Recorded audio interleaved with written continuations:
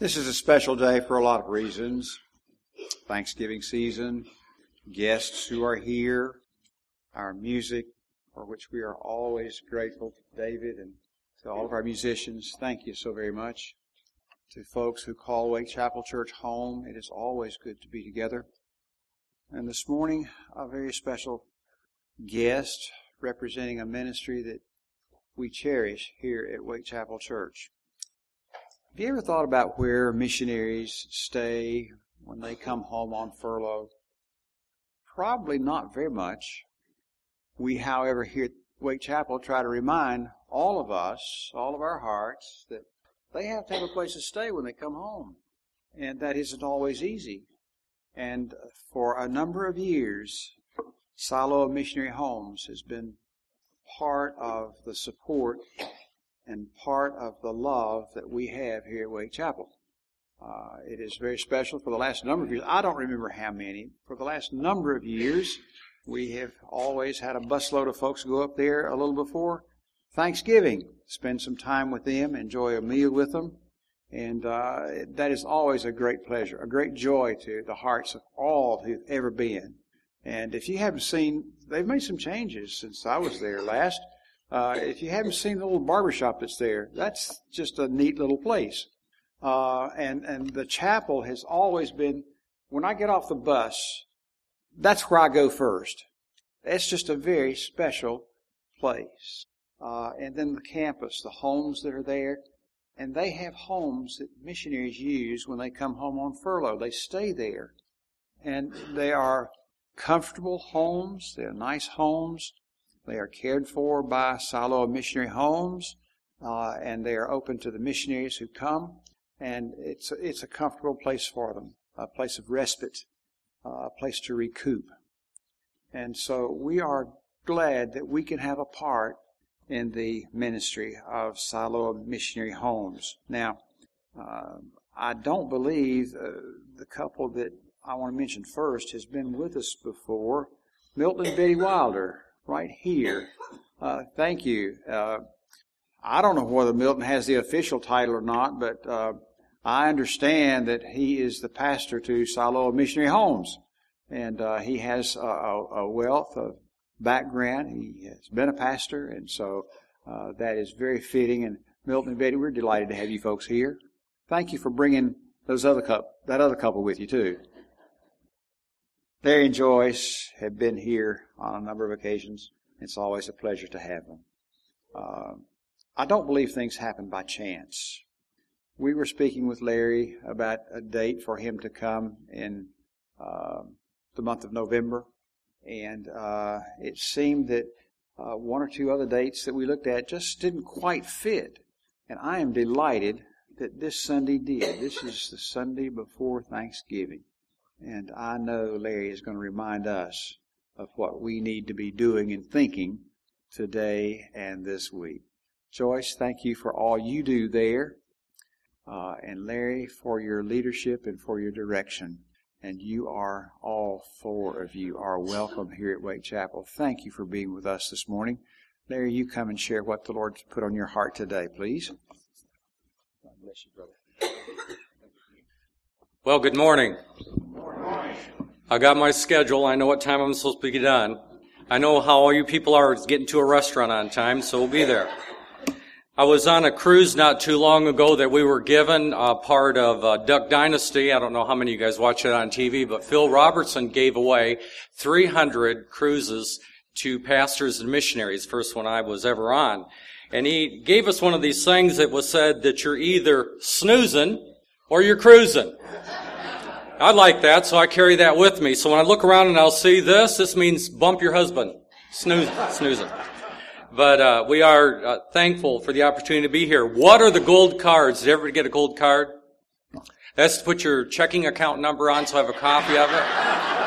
I told him I wasn't going to say anything about that today, but no, actually, this came in as something that I really came to my heart, and I thought a lot about. You know, in the book of Revelation, chapter 8, it talks about how one day the prayers of the saints will be offered up. And then it'll be a part of a way that we can thank the Lord. And I know that you've already done this once this month, but if you had an opportunity this morning, which you do, to say, Lord Jesus, there's 3 things that come to my mind that I'm thankful for more than anything else, I want you to write those down. And they don't need to be long. I'm not going to read them. But when we're done, when we're doing our last closing song, we're going to ask all of you to send those to the middle. And then I'm going to have the ushers pick them up, and we're going to put them in a bowl down here in the front as a way of giving them back to God and what He's doing. So I think that that's just an exciting thing about what the Lord is doing. And we can never thank Him enough for what He's going to do. I want to thank you as a church for standing behind us. You know, to be able to step out on faith and do what God calls us to do takes about $1,000 a day to be able to keep the ministry going.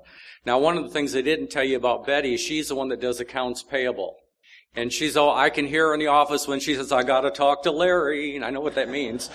Who do we pay today? But you know what? 23 years, God has been faithful. He's met all the needs, provides homes for 14 houses, or for 14 missionary families, and the other things that's going on, and it's just the beginning of what God is going to do. Has missions slowed down? No, missions continues to grow.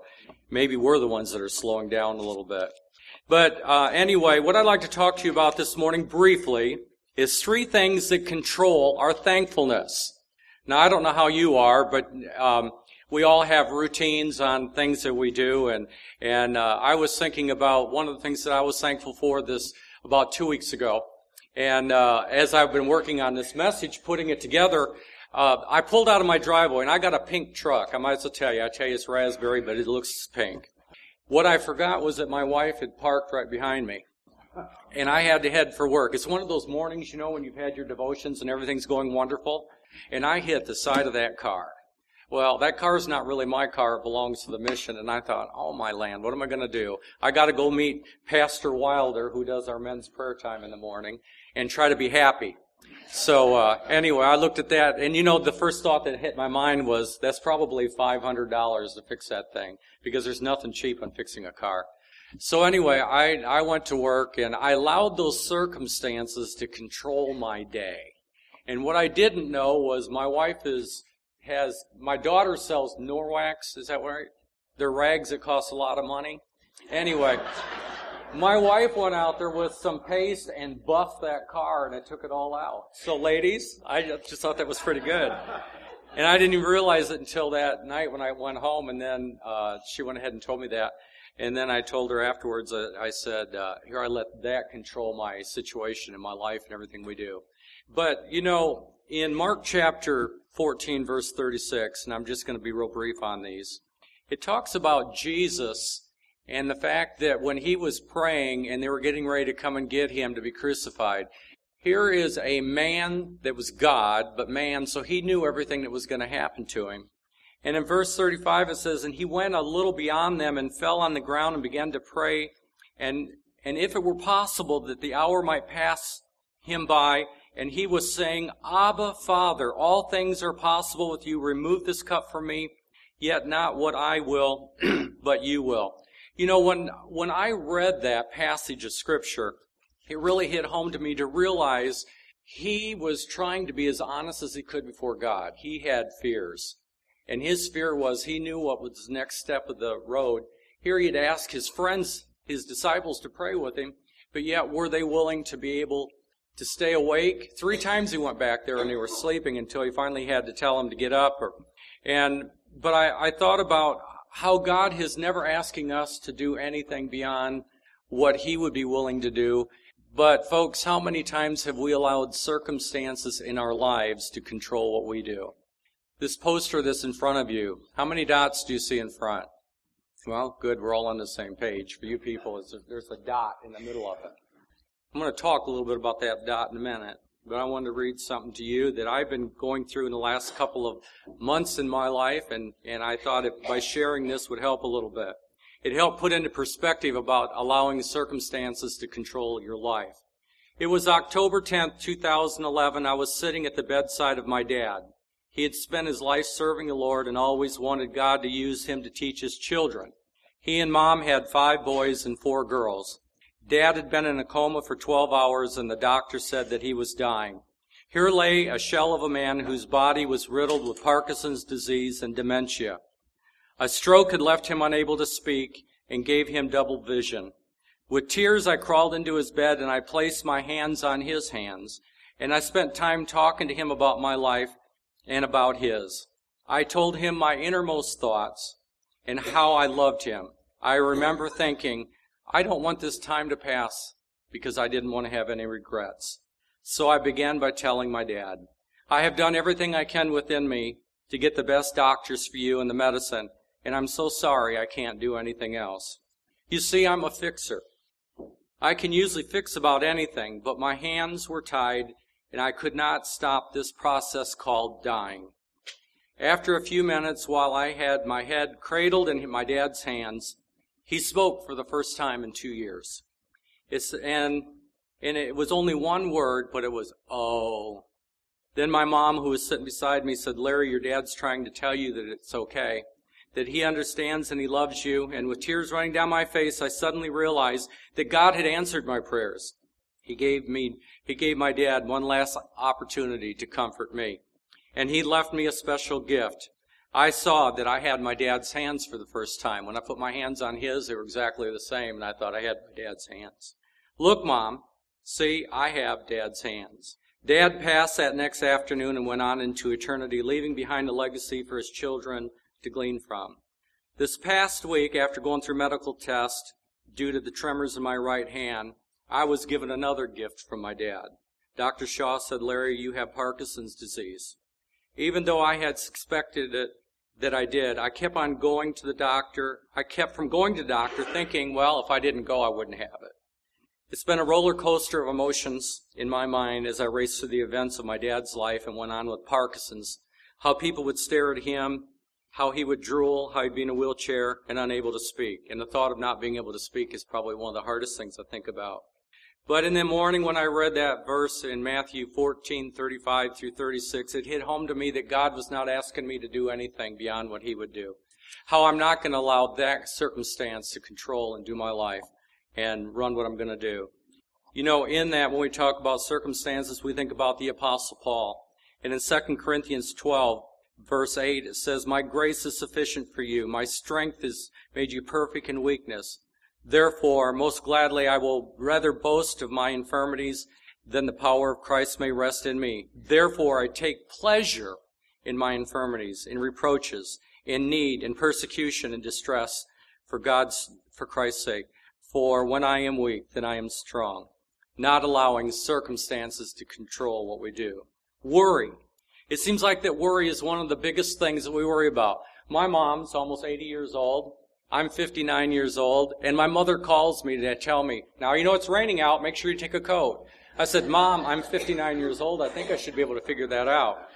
We put things on Facebook about, Joyce and I have been tiling the floor in our living room, and she said, does Larry have knee pads? Not about, Joyce, what are you doing down there on the floor? She's always worried about me. But she worries all the time. And there's probably no better explanation about that than Matthew chapter 6, 25 through 34. Where the Lord talks to us about not to worry about tomorrow. And what I was going to show you on this poster is a fact. Actually, Milton said I had to give credit to where credit due. A missionary, Mark, showed me how to do this last week. So I want to make sure I gave him credit for that. But in the thought about worrying and where we are in our life is so important, moms and dads, I say this in particular, and grandpas and grandmas, how important it is that we don't allow today's circumstances to control what we do in praying and giving thanks to our children and for what they do. My grandkids are coming home next weekend, and we're already planning. You know, when my kids were in the house growing up, they could never run, they couldn't do anything. My grandkids are here, they can do whatever they want. We never had any money for our kids. We still don't, but my wife's always got money for the grandkids. Now, for you grandpas that want to get on the good side of your grandkids, I always carry a couple of bucks and put them in my pocket. My grandkids are still little. And so every time I'm with them somewhere, they always know Grandpa's going to give them some money. So my youngest son, how old is David? 9? The other day when we were together with him, I pulled out, I think I gave him each $5 or something. And he looked at Preston and he said, "Papa's so rich." I thought, well, that was good, that was in him. But one of the things that we need to be able to keep in focus is not allowing today's concerns, especially tomorrow's concerns, to cloud our days to be able not to give thanks to the Lord. I had to have an MRI on Friday. I am claustrophobic. I hate it. And, somehow I think if she puts me in there, she's going to smother me. I don't know why I always think that. And so when I got there, I told that lady, I said, "I'm really claustrophobic." She said, "Well, did she give you medicine?" And I said, "Yeah." And she said, "Oh, you'll be fine." I got in there and she started closing the thing up. And I said, I can't stand this. And she did something to me. She took my hand and they put me in about this far. And she said, "Now take your right hand and your left hand and touch the ends. Can you feel that?" I said, "Yeah." She said, "That's all the further that you're in." And she patted me on the hand and she says, "I want you to know I'm here for you."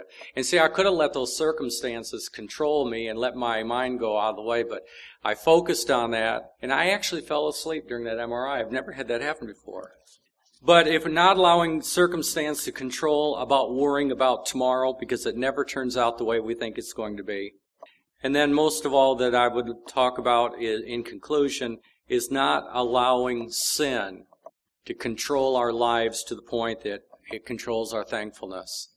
We can label sin anything that separates us from God, but we know that in 1 John 1:9 that the Lord tells us that He's faithful to forgive us our sins and to cleanse us from all unrighteousness. My father-in-law lived to be 93 years old, and I shared his testimony a number of times when I've been in this church. Loved the Lord, was with New Tribes Missions, mentored me for 13 years. Any time that I would ever get discouraged, he would always read to me Psalms 150. Because Psalms 150 was his favorite passage, and I would like to read that in closing this morning. And the word praise means hallelujah. And we have a risen Savior whom we're so thankful for. I thank God for the opportunity that He's given me. I didn't become a believer until I was 33 years old. I have a job to do, and I know He's not done with me yet. It's just the beginning of where I'm going to go. But when they tell you that Parkinson's has a 20-year lifespan and that I'm probably 2 years into it, I looked at that and thinking, none of us know if we're going to have tomorrow. The 2 people that we had funerals for last week here in this church, they didn't know what day there was going to be. Steve Jobs said every day of his life after he started the business in computers would stand before a mirror every day and say, "Is this my last day?" What would happen, folks, when we got up and had our devotions in the morning? We'd look in the mirror and say, "Is today our last day to serve you?" And how different would that be? I've spent some time this last week calling my kids and talking to them, and I look at each day now as being a special day. It doesn't matter that it's raining. It's the fact that God's given me another day to serve Him, and I don't want to waste it. I want to continue to use Him. But in Psalms chapter 150, Psalms 150, it says, "Praise the Lord. Praise God in His sanctuary. Praise God in His mighty firmament. Praise Him for His mighty acts. Praise Him according to His excellent greatness. Praise Him for the sound of the trumpet. Praise Him for the lute and the harp.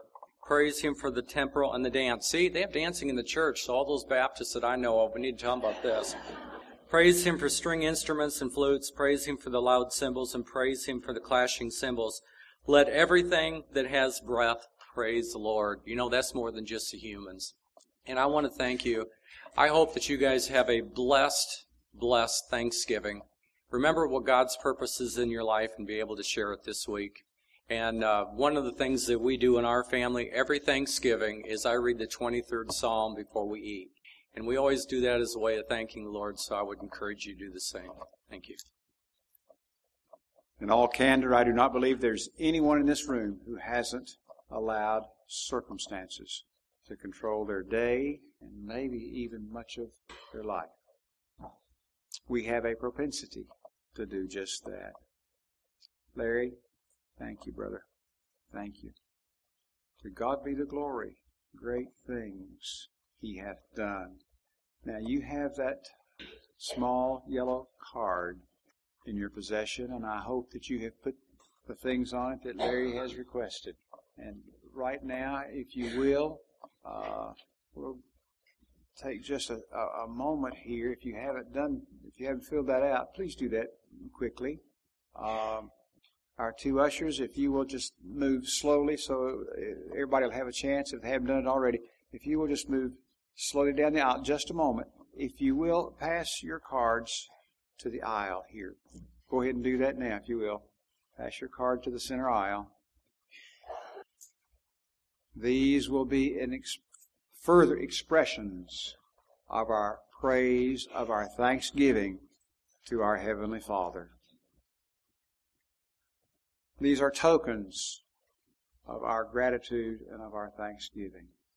Where do all the things that are mentioned on these cards, the people, the events, whatever we have placed on there this morning, where do these things come from? To God be the glory, great things He hath done. It's number 66 in your hymnal. Please, Wake Chapel is not known for having any difficulty singing, but